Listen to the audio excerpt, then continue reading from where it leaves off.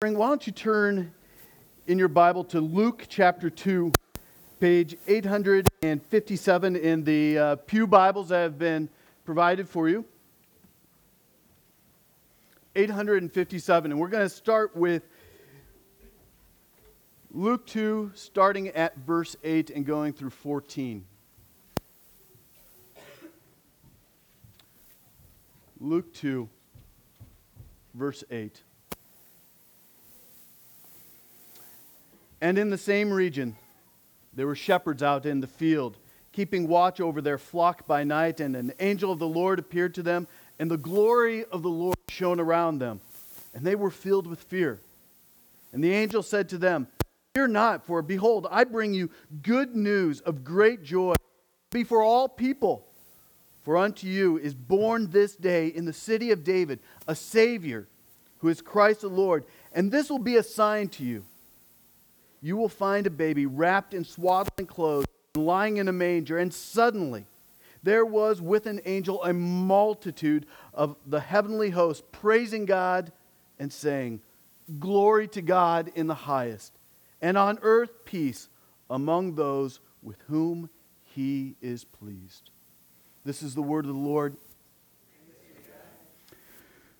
So last week, Michael, when he preached from Isaiah 59, and he made it very clear as we're preparing. Advent is this season of waiting, of longing, of looking forward to Christ's coming. And last week, Mike kind of intentionally laid a very bleak that we on our own are hopeless. Israel had a real deep and urgent sense of hopelessness, that the children of Israel were just longing for something to come through, a breakthrough of some sort. But they were hopeless.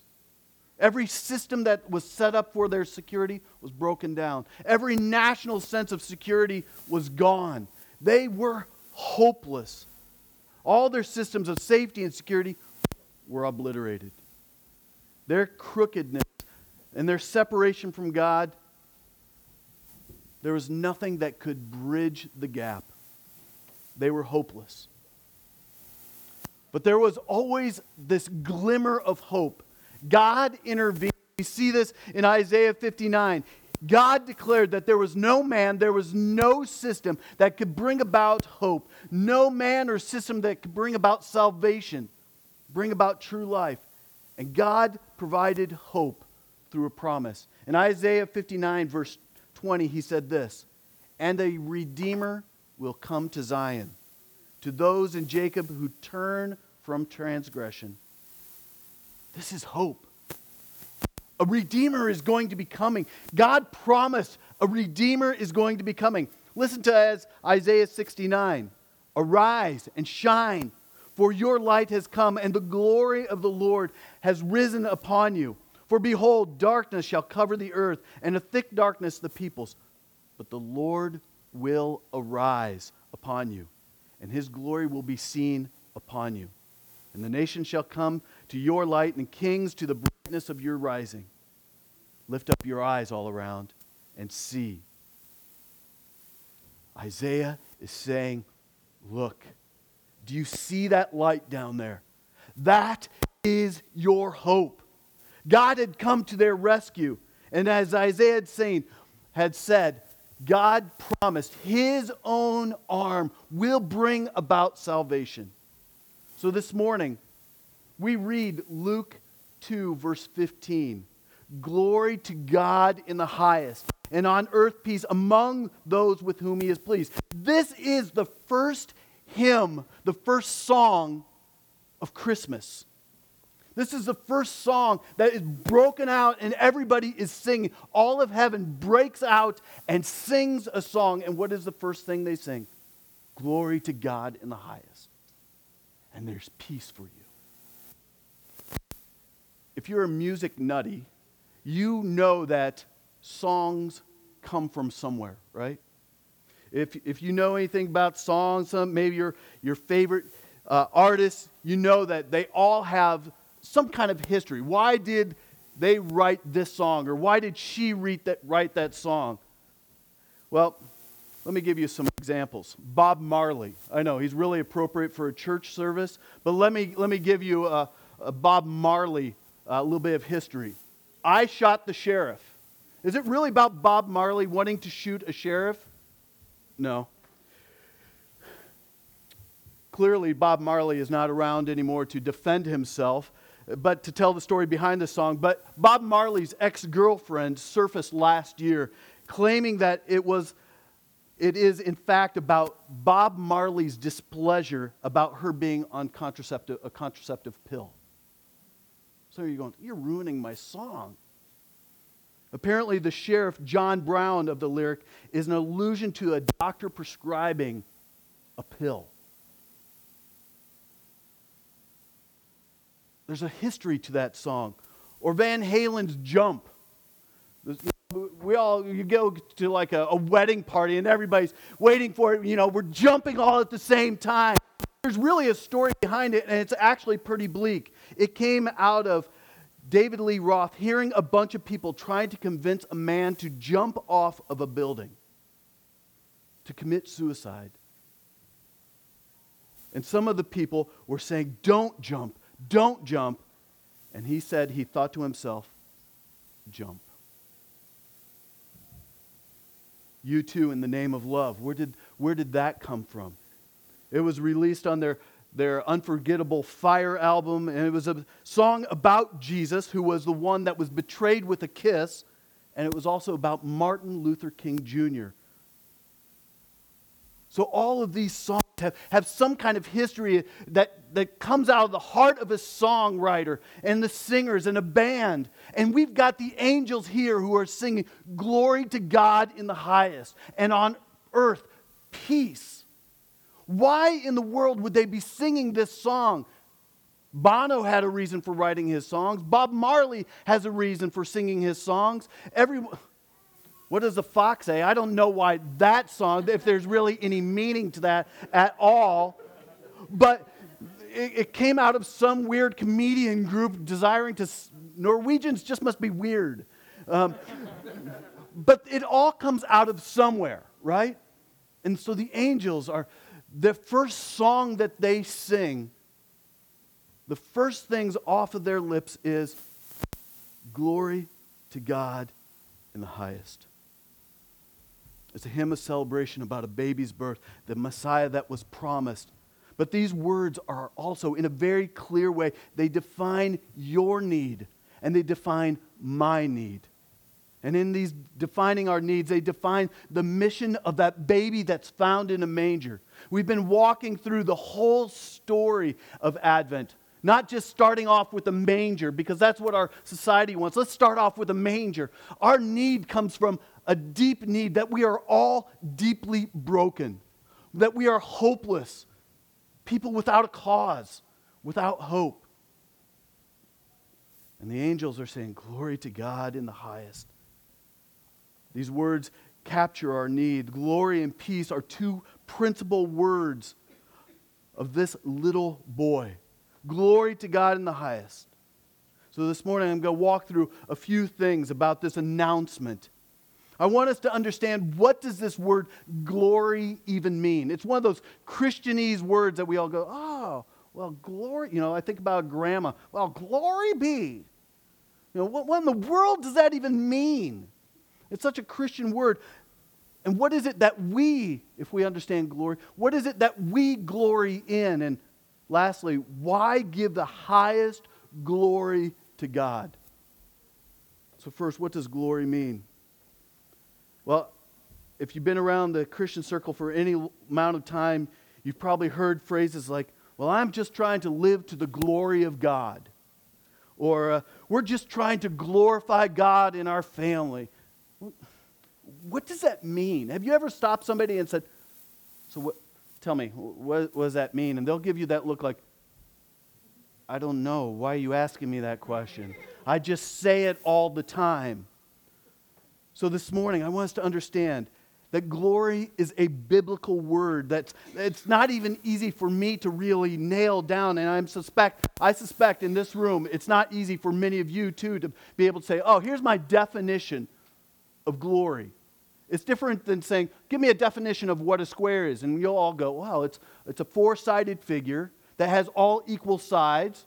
The corners are perpendicular. That's what a square is. Well, good for you. Define glory now. So I had to do my research, and I had to really struggle through what does it mean. So I came upon a number of different theologians. The first one was A. Richardson. He said this: the glory of God is thus, in effect, the term to use to express what we can comprehend, originally by sight, of the presence of God on the earth. John Calvin said this: the glory of God is when we know what He is.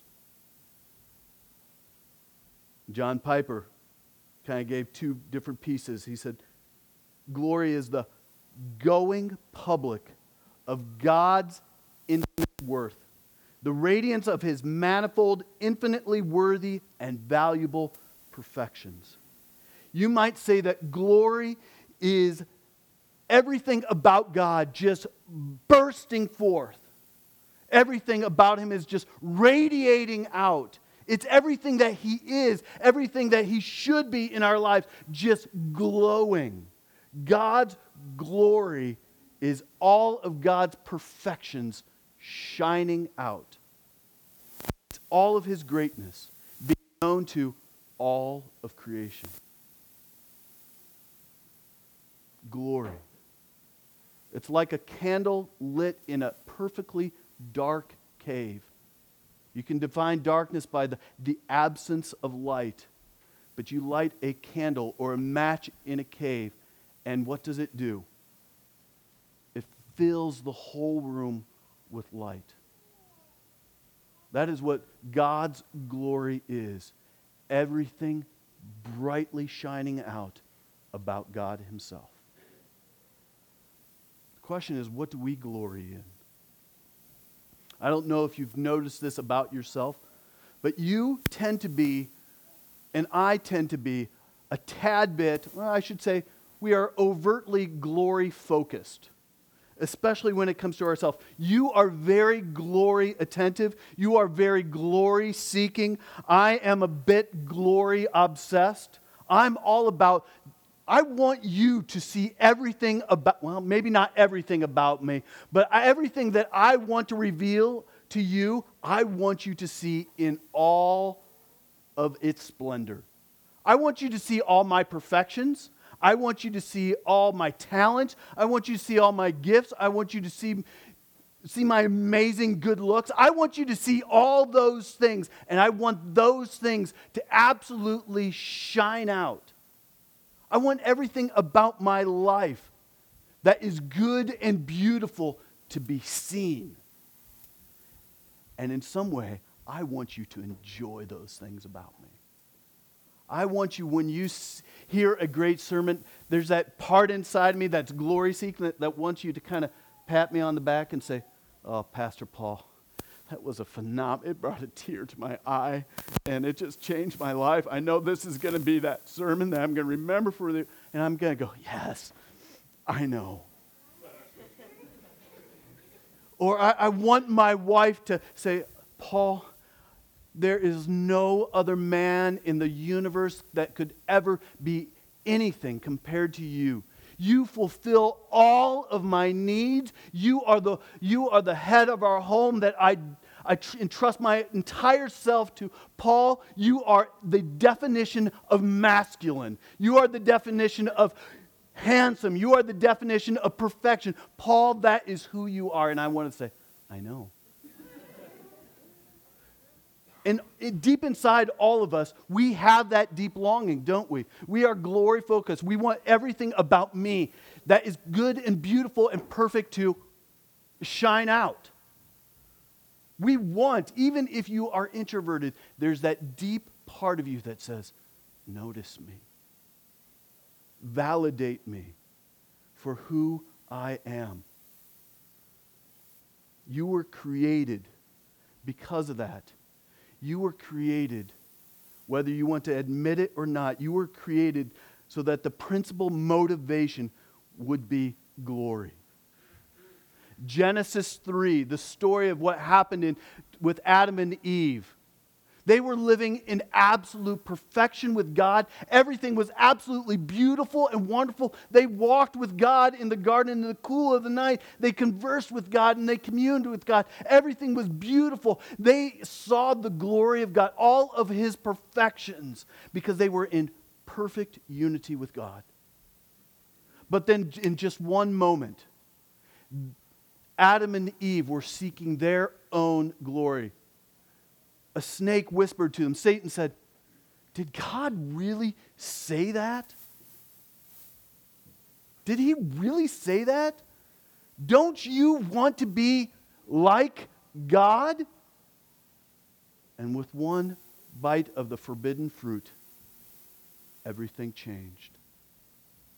And our desire has been, ever since that day, distorted and bent and crooked. Started with just one deep desire. And our desire ultimately was to have the glory of God in view. Our hearts long for that perfect walk again, for that perfect communion with God. And we long to find it, but we often search for it in other relationships. We find it in knowledge. We find it in jobs. We find it in our finances. We find it in church activity or lack of church activity. We long for finding that perfect communion again. And we look for it wherever we can find it. If I have a glory problem, if you have a glory problem, then it's a heart issue. We have broken hearts. The problem isn't so much, honestly, my relationships. The problem isn't so much my situation that I find myself in today. My problem is something broken in my heart. King David, the psalmist, gets it right when he says this. He prays, "Create in me a clean heart, O God." God, I recognize that I am glory-seeking. In fact, that psalm came out of his marital unfaithfulness, desiring Bathsheba, killing Bathsheba's husband Uriah, and out of him seeking glory and satisfaction and pleasure elsewhere, David quickly realized that he was broken, and he said, "God, create in me a clean heart." Create in me a clean heart. And that's what we need. We need a radical, personal, long-term heart change because we are the problem. That's our problem. And the process of coming to Christ and His coming to us is that He is coming to address our problem. God says, "I will give you a new heart." Not just a clean heart. I will give you a new heart. I will take the heart of stone out of you, and I will replace it with a heart of flesh that feels and loves and understands who I am. That's His work. That a stony heart resistant to change would become a heart that is alive by God's work and able to change. And that people who once lived for their own glory, for their own satisfaction, for their own purpose, their own desires, their own needs and wants, would now, by His grace, live for His glory, for His radiance. They would live for everything that He is and everything that He desires, everything that He has created us to be. Not just on religious matters, but in the everydayness of our lives, that God would come and deeply change your heart. To appreciate, to love, and to worship God's perfections. And to deeply live for the desires of God. So why give Why give glory to God? Why give Him the highest level of glory, of adoration, of worship, of pleasure? Why give it to this God that is out there but yet here and with us today? Why should we do that? One of the famous and my favorite dead guys is a guy named Charles Spurgeon. Charles Spurgeon wrote this in a 1857 sermon. On my birthday, December 20, 1857, he wrote this sermon. It was called The First Christmas Carol. He says this, what is the instructive lesson to be learned from the first syllable of the angel's song? Why this? That salvation is God's highest glory. He goes on to say, He is glorified in every dewdrop that twinkles to the morning sun. He is magnified in every wood flower that blossoms in the copse, although it live in blush unseen and waste its sweetness in the forest air. God is glorified in every bird that warbles on the spray, in every lamb that skips the mead. Do not the fishes in the sea praise Him, from the tiny minnow to the huge leviathan? Do not all creatures that swim the water bless and praise His name? Do not all created things extol Him? Is there aught beneath the sky, save man, that doth not glorify God? Do not the stars exalt Him when they write His name upon the azure of heaven in their golden letters? Do not the lightnings adore Him when they flash their brightness in the arrows of light piercing the midnight darkness? Do not the thunders extol Him when they roll like drums in the march of God, of the God of their armies? Do not all things exalt Him, from the least even to the greatest? But sing, sing, O universe, till thou hast exhausted thyself. Thou cannot afford a song so sweet as the song of incarnation. Though creation may be a majestic organ of praise, it cannot reach the compass of the golden canticle, the incarnation. All of creation is beaming about God. All of creation is longing for His second coming. Everything is pointing to Him and desiring Him. And that should be our heart's desire too. The announcement of the incarnation of Jesus was earth-shattering. The promises of Isaiah 59 and 16 or 60 are coming to life. A Redeemer will come to Zion, to those in Jacob who turn from transgression. Arise, behold, a light has come. God's glory, everything perfect, everything beautiful, everything about who God is in His Son, Jesus Christ. And everything about that beams out. Everything beams out. We could say, given the definition that I gave earlier, that the Son of God radiates the infinite worth of God and all that God is, so that we can see and know God. When the angels broke that seam of heaven and sang that first song, glory to God in the highest, and on earth peace. There's peace for you. Could you imagine being a shepherd in that moment? You are out there just watching your sheep, cooking a little bit of lamb stew, huddling underneath a blanket, and then boom, the entire heavens light up with just one angel. And usually when angels show up, it is because they are bringing about an announcement of judgment. And then all of a sudden, an angel shows up.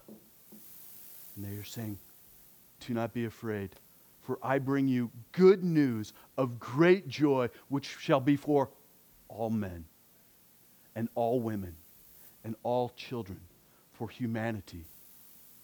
For today has been born to you a child who's Christ the Lord.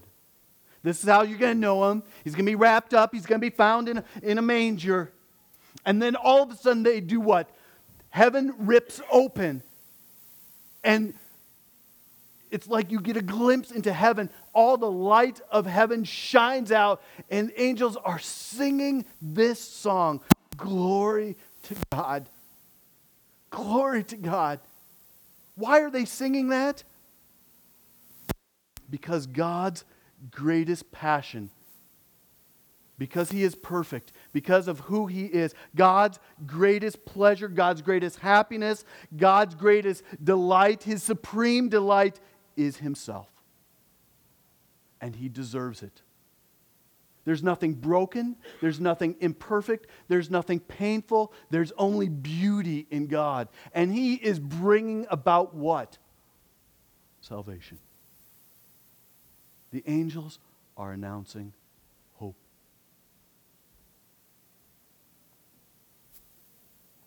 And I don't know where you are today. Where you are as a man, as a woman, as a child. I don't know where you are spiritually with the Lord. And even those of you who have been in the church your entire life, the question is still for you. I don't know where you are with God. Maybe you can crank out some really good deeds, or maybe you can even say, oh, glory to God, we're trying to glorify God. But I don't know where really your heart is. But in this announcement that these angels are saying, they are saying, listen, the highest glory and praise and adoration needs to go to God. Why? Because He is bringing peace to you. He's providing hope for you. I don't know what you're searching for. Maybe you're trying to find hope and future and pleasure in sex. Maybe you're trying to find hope and future in your knowledge. Maybe it's trying to find hope and future in your children or your grandchildren or great-grandchildren. Maybe it's trying to find that hope in a college career and then a job. Maybe it's finding a spouse, that husband or that wife, that is going to meet all those needs, deep-found needs inside of you. I'm going to tell you, they're all going to fail. All going to fail because the angels have it right. It's only God who can meet your deepest needs. And because of that, we need to be able to echo out with the angels, glory to God. Glory to God in the highest, because He has brought me peace and favor. John Calvin points this out. We never truly glory in Him until we have utterly discarded our own glory. Whoso glories in himself glories against God. So whatever if you are clinging on to a husband that is, man, he is going to bring me hope and he's going to carry me through to the end, you are battling against the glory of God, who is far more perfect than your husband. Let me tell you, God is far more perfect than your husband. I don't care what kind of a partner he is, God is far more perfect. If you are clinging onto a job, onto some kind of career path that is going to financially provide you all the needs that you can ever hope or desire, and maybe you even study 4 years, or if you're in college now, 5 or 6 years, or 7 years till you finally graduate, but you're clinging onto a career that will provide you all the meaning in life, I'm going to tell you that job is empty. Truly empty. It might give you temporary little tastes of satisfaction. But apart from Christ,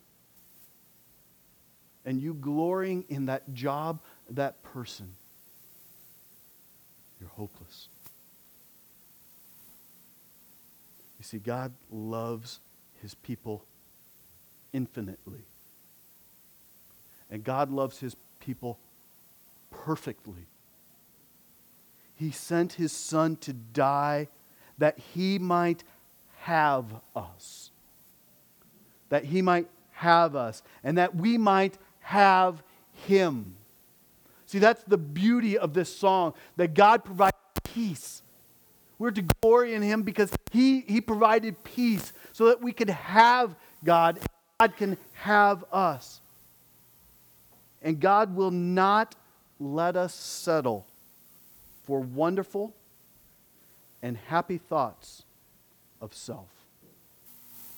He's not going to let you settle. If you are in Christ, he's not going to let you settle for just happy thoughts of you, or happy thoughts of this person, or happy thoughts of this engagement, or happy thoughts of this potential career path. He's not going to let you settle with just those happy thoughts.